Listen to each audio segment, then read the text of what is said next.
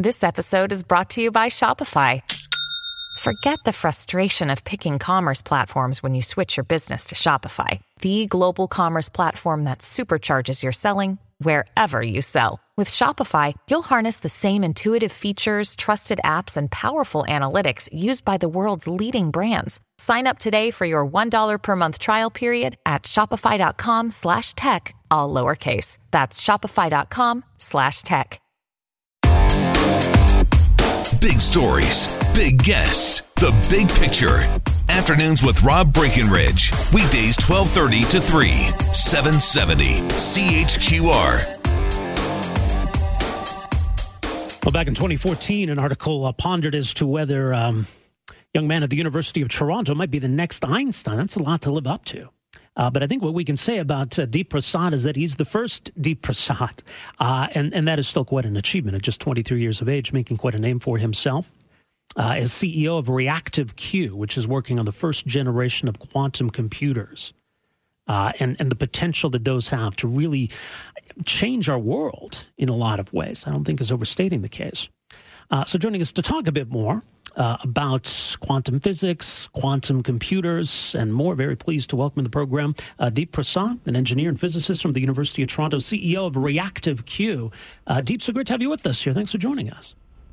Thank you. I am very excited to be here. Well, I appreciate you making some time for us. I'm looking forward to some of these conversations. Now, let's talk about how you ended up at ReactiveQ and working on quantum computers. I mean, was this something that really fascinated you to begin with, something that you were really looking to get into?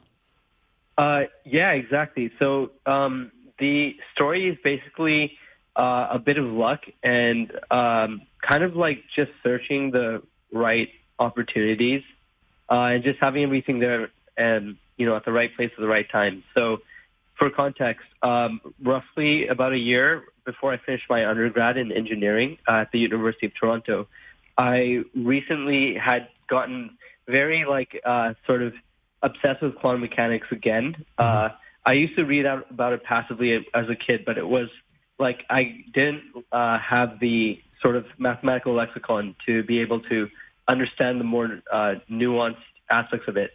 And now that it hit me, it really intrigued me. So I learned everything there was about the history, how we developed physics in general in the early 20th century.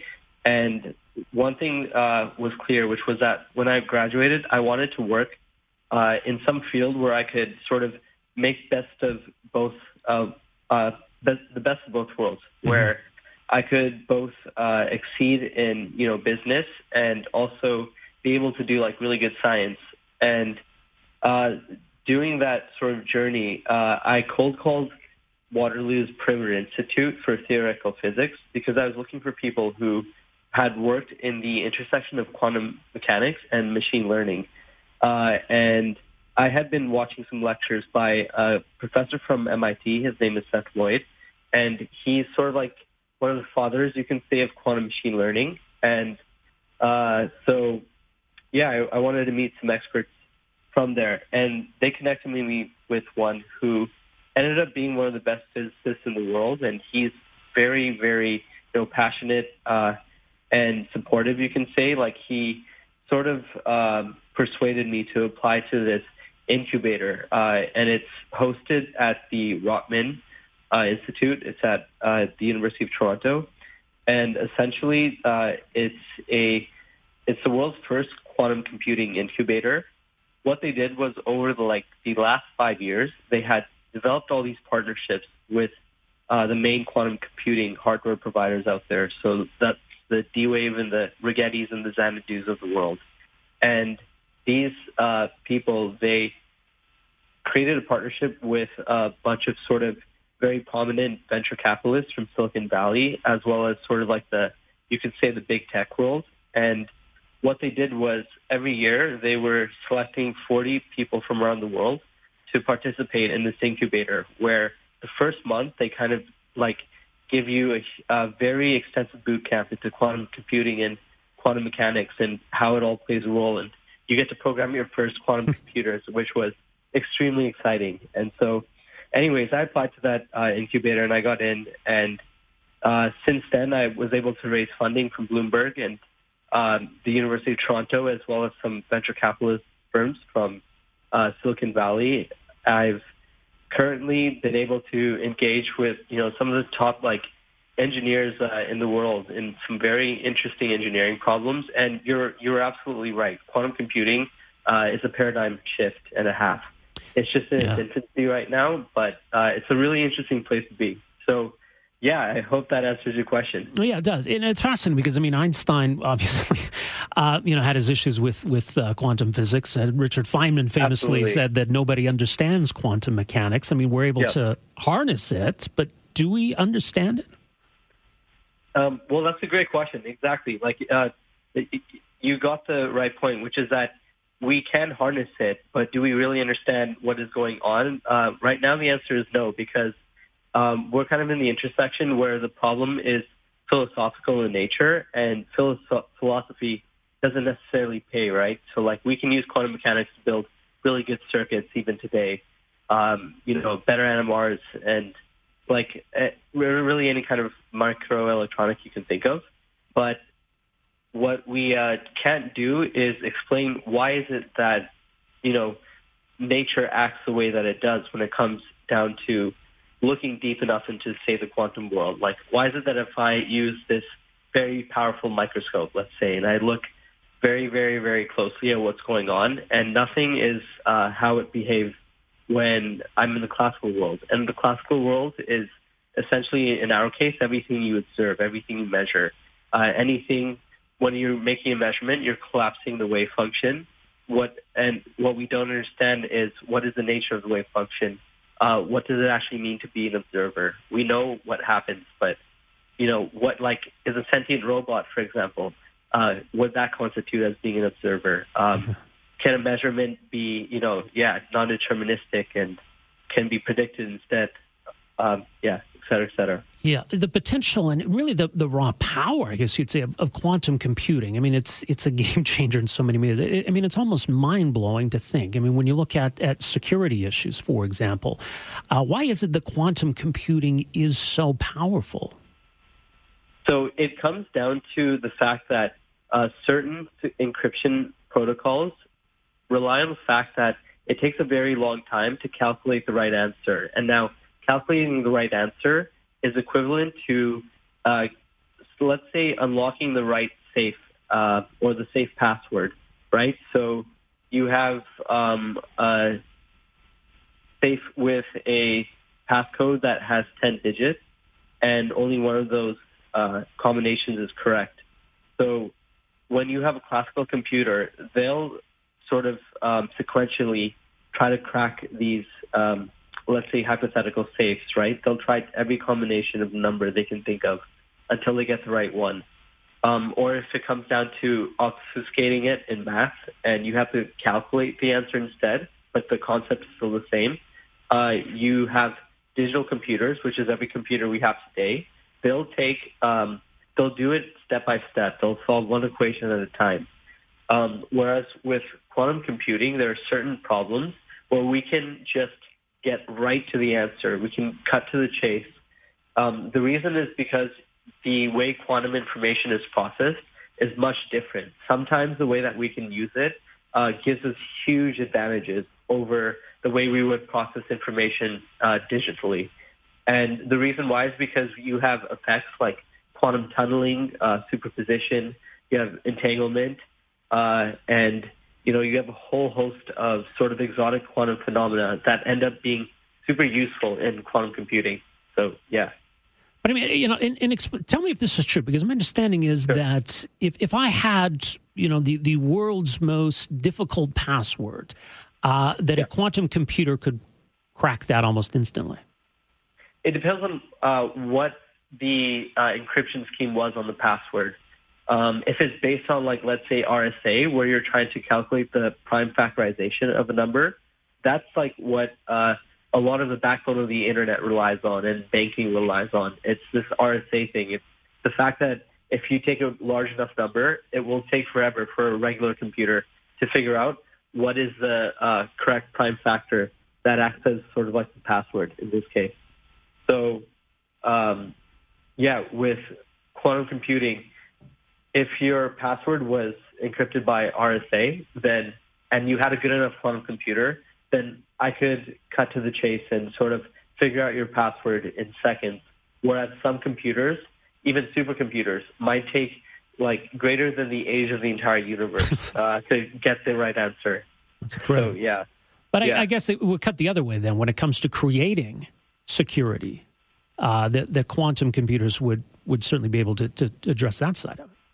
They help in security law too. You're absolutely right. There's something called quantum key distribution, for example, where it's how do you dish out passwords and keys such that they're as secure as possible, or like how can you do a computation that's completely blind? So what I mean by that is this. Let's say you have a regular computer, let's say a data center or a server at Facebook that computes all the AI recommendation engines for every single person on Facebook.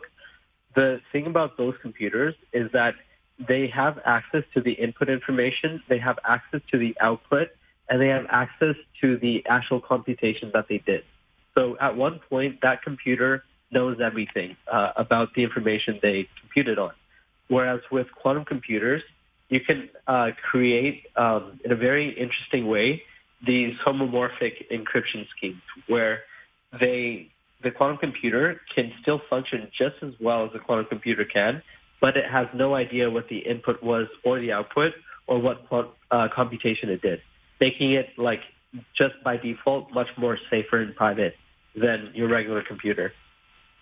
Talking quantum physics, quantum computers, and more with Deep Prasad, engineer and physicist out of the University of Toronto, CEO at ReactiveQ. So, Deep, in terms then of these first-generation quantum computers, I mean, how far off are we from these being in use, and how do you see it changing the world? Sure. Again, another good question. So, when it comes to how far we are, we're both very far and not very far, in the sense that we finally proved that we can actually build these quantum computers. We finally have these very metaphorically small, very noisy quantum machines. You know, they can process quantum information. We can prove that they did that, which for a very long time, for decades, we weren't sure if that was possible. Now that we're there, what we need to do is prove that we can build a quantum computer that is much more advantageous in an industry problem, in a problem that we actually care about. And that is going to be a bit tricky. That can be, anywhere between 6 years to 18 years out, depending on how fast we develop certain hardware infrastructures and whether they actually, meet their promises. But we will see about that. Mm-hmm. So, yeah. Regarding, though, how they'll impact the world, there's a ton of different avenues. So my favorite way, for example, is how quantum computers can affect quantum simulations and simulating nature in general. Because in the end of the day, when you look close enough, right, everything is quantum mechanical. And so therefore, if you wanted to simulate nature, as Richard Feynman pointed out, you need a quantum computer. So one of the real-life examples of that, or applications, is the idea that you can create very, very precise medicine for any situation, any disease, any illness, if you have the correct quantum computer and the right science. So the reason why is because the entire body can be described as cells and, chemical equations, and chemical equations can be approximated by quantum mechanical equations. Because in the end of the day, what's actually happening is, again, quantum mechanical. So if you can simulate all the biochemical reactions in your body, you can simulate the way that the medicine will interact with it. You can create these medicines without side effects, for example, or that will do exactly what they're supposed to. Another cool application of quantum computing for simulations is you can build all these very powerful microelectronics. So imagine if, your jacket was also a supercomputer at the same time. It constantly monitored the heat in your body, and it was also able to safe distribute the compute power of your augmented reality glasses, right? The applications are very limitless. It will also sort of changed the way that we can teach people. Like, for example, if you had a really cool VR sort of setting, like a virtual reality room where you were simulating a classical, an elementary school chemistry experiment, or let's say a high school chemistry experiment, that is accessible to people like us. But let's say you're somewhere in impoverished country, or like somewhere in, say, India, where they don't have access to that. They could actually simulate, using these quantum computers, what the chemical experiments would result in, and they would learn the exact same thing without actually having to spend the money in conducting these experiments. So yeah, like I think it will change. It can change every facet of life, but right now it's going to be very niche aspects that will change. The same way that digital computers first helped very niche markets, and then they're now everywhere. Yeah. Mm-hmm. I want to ask you something else you're involved in, and I believe it involves your work at ReactiveQ, and I know this is getting a lot of attention. I've read some articles about this. The idea of exotic materials or reverse engineering. Explain what that entails and what that refers to. So essentially, just to clear it up, I'm currently entertaining a different entity where they're working on the exotic materials on. It's not directly related to ReactiveQ. Oh, okay. Yeah. All right. Eventually, though, yeah, exactly. Eventually, we might partner. I might put them together. We'll see. But what I mean by exotic materials is I'm talking about materials that demonstrate properties that are sort of signifying or implying that they are not terrestrial. So what that means, for example, is that it came from out of the solar system, and it obviously therefore came from space. The way that we determine that is through spectroscopy, and what spectroscopy tells us is the isotopic ratio of different objects that you can scan and analyze. It's a very well-practiced, very well-established way of determining if something came from Earth or whether it really came from outer space, like truly outer space. So when it comes to exotic materials, I'm interested in materials that have this property, and they're not just meteorites. I'm looking for materials, and we're working with materials, currently just one material, that demonstrates this property, where it has, it qualifies as exotic because it's both extraterrestrial isotope ratios in nature, and it also demonstrates signs of engineering. It's not something that seems to be a natural phenomenon. So what that means to us is that this thing could have been legitimately engineered in an environment not on Earth. So it could be direct proof of life out there, and of life sort of visiting us. Yeah. Do you think we could find that? Our lab has a sample. We are currently independently verifying the isotopic ratios. The first lab to look at it concluded that the ratios were extremely skewed. Like, they were completely non-terrestrial, which means that it's we need to, of course, confirm it, but it seems very obvious that it's at least not from Earth. And what we're trying to do is demonstrate and figure out whether this was engineered or not.